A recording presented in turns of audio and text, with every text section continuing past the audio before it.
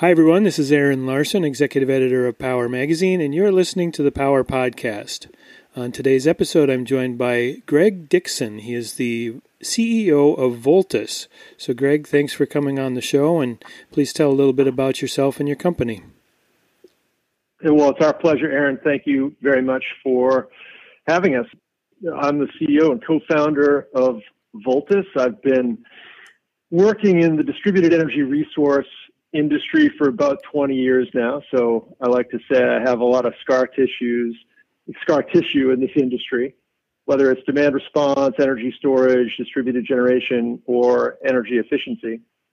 We like to say that Voltus is to the electricity industry what Airbnb is to the real estate market, in the sense that Airbnb connects underutilized apartments or homes to buyers who want to make use of those underutilized assets.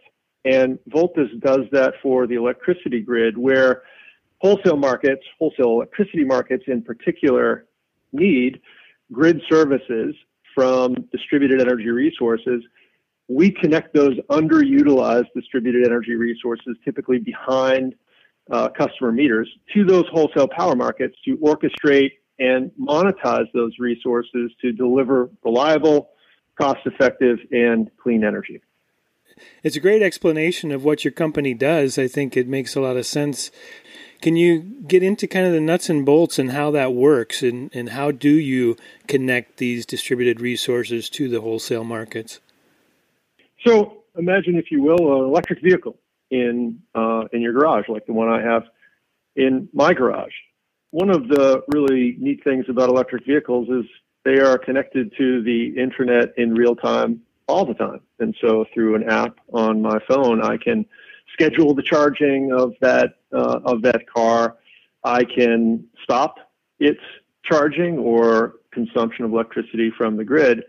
And if you think about electric vehicles en masse in the years ahead, we can control those electric vehicles, either injecting power back into the grid or curtailing their electricity consumption from the grid, aggregate them using our technology, orchestrating those for purposes of delivery of services to wholesale power markets, and pay those EV drivers to be part of a solution that makes the grid a lot more efficient and clean.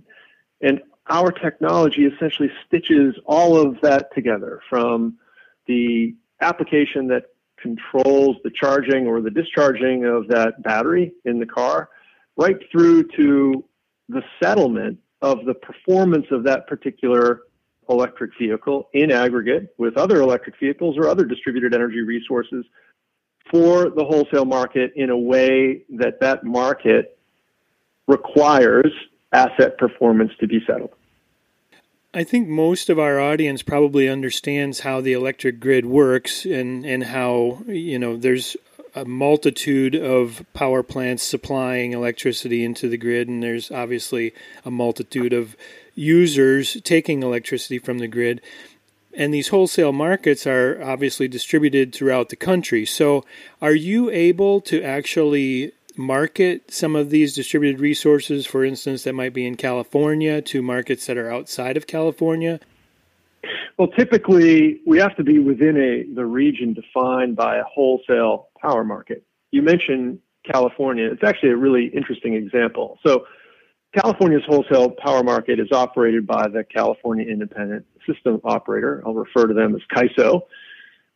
But CAISO actually operates what's known as an energy imbalance market throughout the West, across many states, that allows mostly traditional power generation to participate in the CAISO market to make efficient use of generation resources that deliver real-time energy.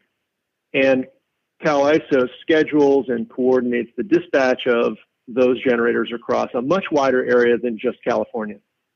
Well, today, what we can do at Voltus is also bring behind-the-meter distributed energy resources into that market to provide energy imbalance services, no different than central power stations.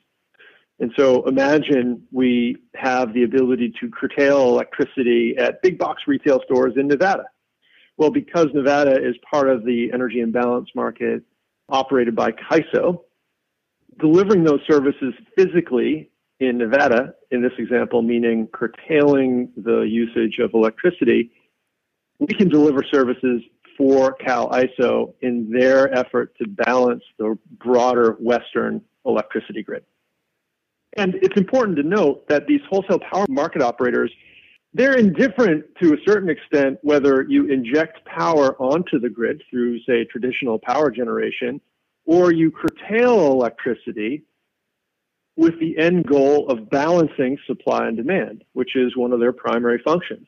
And so traditionally, these wholesale power market operators had supply-side central power stations as their only tool to balance supply and demand.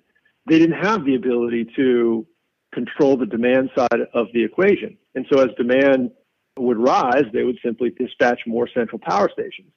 Now, wholesale power market operators have tools on both sides of that equation. They can reduce demand by dispatching distributed energy resources behind a meter and therefore reducing the burden on the grid, or they can continue to dispatch central power stations to inject power back into the grid. Are most of your clients usually businesses or homeowners who have rooftop solar systems, or are there other companies or businesses that have more advanced systems, and maybe microgrids where they have wind turbines and battery storage and all other types of things involved? Who do you work with mostly? It's a great question, and it's really any type of distributed energy resource. The core of our business tends to be commercial and industrial energy consumers, large energy consumers that have various types of distributed energy resources. They could have solar plus storage at a facility. They could have on-site generation at a facility, like perhaps a data center or a hospital. They could have the ability to curtail electricity for certain periods of time, otherwise known as demand response, like, say, a cold storage facility.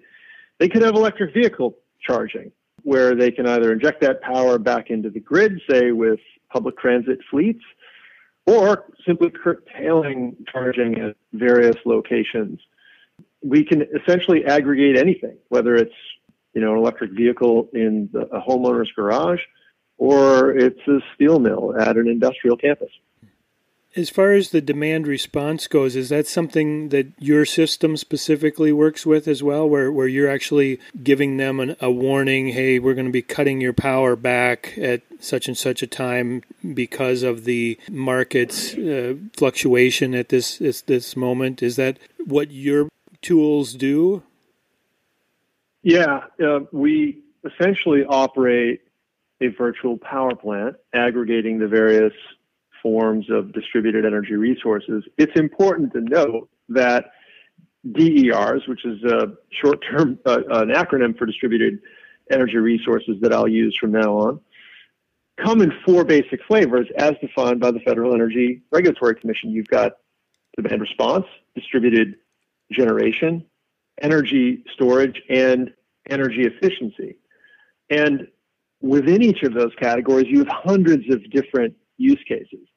Our distributed energy resource platform, our software platform, is unique in that it is integrated fully into all 9 U.S. and Canadian wholesale power markets. And on the other side of the equation, we manage all types of DERs in orchestrating and monetizing those for wholesale market grid services purposes. So do you find certain technologies to be more beneficial to what you do? I can imagine that having energy storage at a site would be very important, because then when prices are low, you can charge the batteries, and when prices are high, you can discharge the batteries, and you can kind of capitalize on that difference in price. Is that something that you would pay a premium for if you had a customer that had that ability, or is it just all market-based when it comes down to the final decision of how they should be involved in the process? Sure. The market is the final arbiter. It really does come down to economics. And of course, every technology has different operating constraints, including the economics by which they are dispatched. So, for instance, battery storage has a set of operating characteristics whereby you have to charge the battery, obviously. and that takes a certain amount of time. And discharging the battery over, say, 4 hours has a certain takes a certain or provides a certain operating characteristic that can be delivered to the grid. That is different than energy storage, say, with thermal storage, right? You have things like cold storage facilities where, although it's not lithium-ion battery, it's water, and you have energy stored in frozen water that also has certain operating characteristics. It may be that the temperature of that frozen water can be essentially thawed while reducing electricity consumption through, say, an absorption chiller or an ammonia-based chiller that gives it 4 hours or 6 hours or even 8 hours of dispatch capability. Every type of distributed energy resource has operating characteristics and has economics that allow it to operate for various reasons in each of these markets to deliver various services. You can have a capacity product. You could have a energy strike price-based product where the resource responds to a high price in a market for certain periods of time. Or you can even have distributed energy resources that deliver what are known as ancillary services, quick response operating reserves or frequency regulation. Essentially, DERs can do it all for wholesale power markets, but each of those DERs has operating constraints that are best addressed through a software platform that can orchestrate it all. Is the service that you're providing making it more beneficial for customers? Because I could think that some of these customers could do this on their own. You know, they can set up a system that would take advantage of the market prices and do kind of what you're doing, only on a smaller scale, just with their own system. So do they get some sort of advantage by working with you and having this bigger aggregated pool of resources that are being utilized? At the end of the day, we simplify the complex for these customers.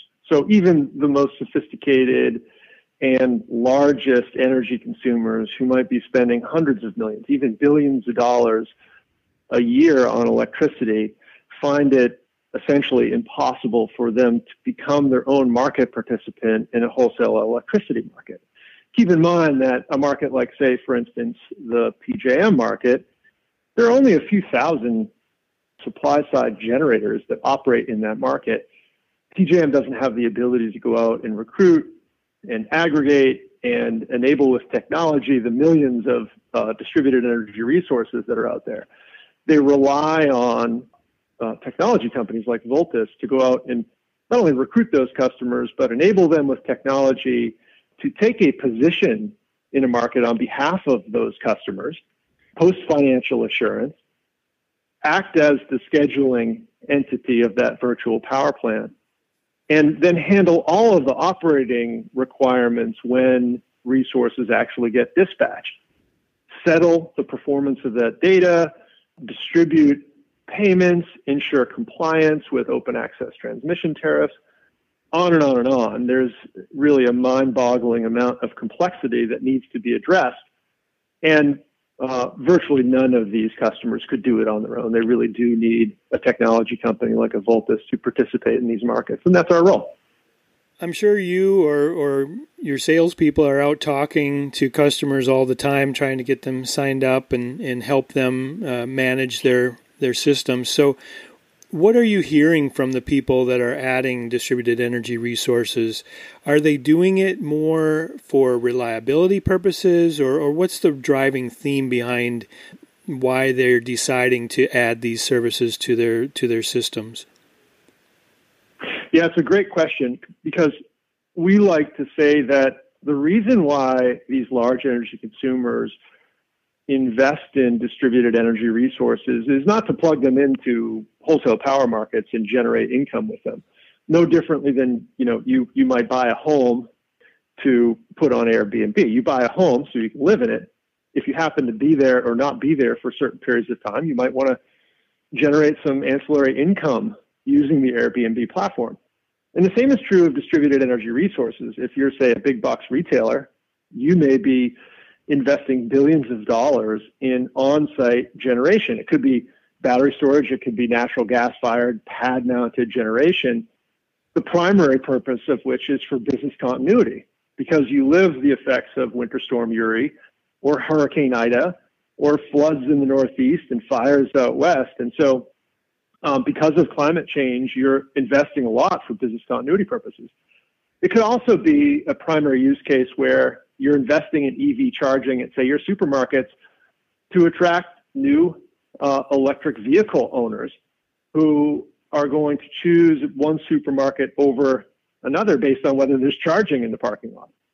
And so what I'm getting at is that the primary use case and reason for investing in DERs by these large energy consumers, again, isn't to plug them into wholesale power markets to make money, but as we like to say, the side gig value of doing that makes the primary use business case a whole lot stronger. And what sort of feedback do you hear from your clients? I mean, are most of them pretty satisfied with your service, and are they sticking around or re-upping with you to continue these types of agreements? So we have a 100% plus customer retention rate. And really what that means is when we sign a customer up to participate in these DER programs, it's not to say we never lose a customer, but customers more often than not tend to want to do more when their agreement comes due, meaning they really enjoy the service, they get a lot of economic value out of it, and of course they want to do more. We like to say we sell $5 bills for $2. Mm-hmm. We layer in our technology to resources they've already made an investment in. It doesn't cost them anything. We generate positive cash flow for them every quarter, and so as you might imagine, they want to do more of it. And so customer retention is very high. And the satisfaction with the service is also very high. Our net promoter score, our NPS is, I want to say 55, which for a B2B company is, a world-class level of service. Again, that's not really surprising when you're paying a customer to use your product. So can you talk about any examples of specific companies who may be benefiting directly from your services, and how have they done through some extreme weather events, for example, or during wildfires or hurricanes or colder hot spells that we've seen over the last year? Can you give us any specific examples of ways they've benefited? Sure. So, I think it's fairly well known that Walmart is a customer that's invested very heavily in the benefits of distributed energy resources for a whole host of reasons, some of which I've mentioned: business continuity purposes, investing in electric vehicle charging to attract, like the new F-150 Lightning shoppers, providing more services at their store that help consumers when they're experiencing the effects of climate change, right? So during something like a winter storm Uri in Texas, when really the lights are out across the community, because of the investments that somebody like Walmart makes, they're able to continue to serve their consumers. And the value that consumers get from that, obviously, is life-saving, literally. Consumers have the ability to go into a store that continues to operate despite the fact that the grid is down and stay warm. And that's incredible. Likewise, by attracting more EV shoppers, they're driving the demand for electric vehicles and supporting a transition to a cleaner grid. So the benefits to somebody like Walmart, again, for the primary use case, tends to not just be the economics, but the fact that they can actually generate income from these investments in DERs allows them to continue to grow it faster, grow the investments that they make in DERs of all types, whether it's solar plus storage or electric vehicle charging or on-site generation. It's kind of a virtuous cycle. That's a great example. You can imagine if the power grid is down and the only store that's still open is Walmart, where are you going to go to shop?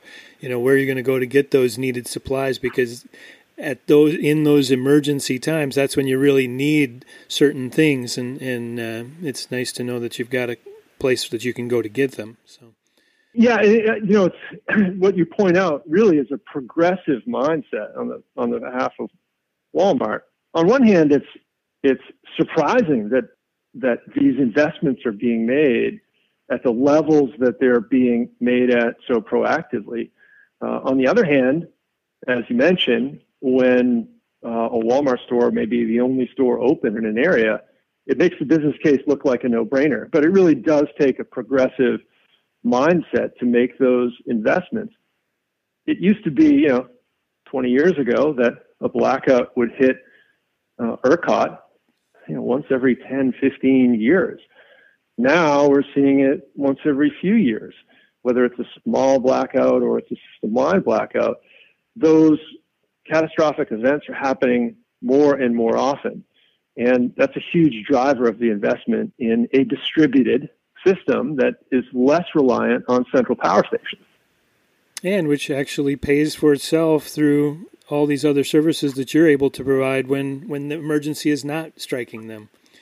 Yeah, and that's a great point too. Our business does not rely on subsidies. It doesn't rely on taxpayers. In fact, it's the opposite. By these markets adopting distributed energy resource technology, which is also supported by Federal Energy Regulatory Commission policy like FERC Order 2222, we're driving the economics of the grid down while driving resilience up and making the grid cleaner. It's the proverbial win-win-win. So you're right. It pays for itself, and it becomes this virtuous cycle. All right, Gregg. Well, thank you so much for explaining your system and how it works, how you're aggregating all of these different distributed energy resources. Is there any last comments you'd like to leave the audience with before we wrap up? Stay warm this winter. I've been speaking with Voltus CEO Gregg Dixon. It's been a pleasure having you on the show, so I wish you well. Thank you. Thanks, Aaron.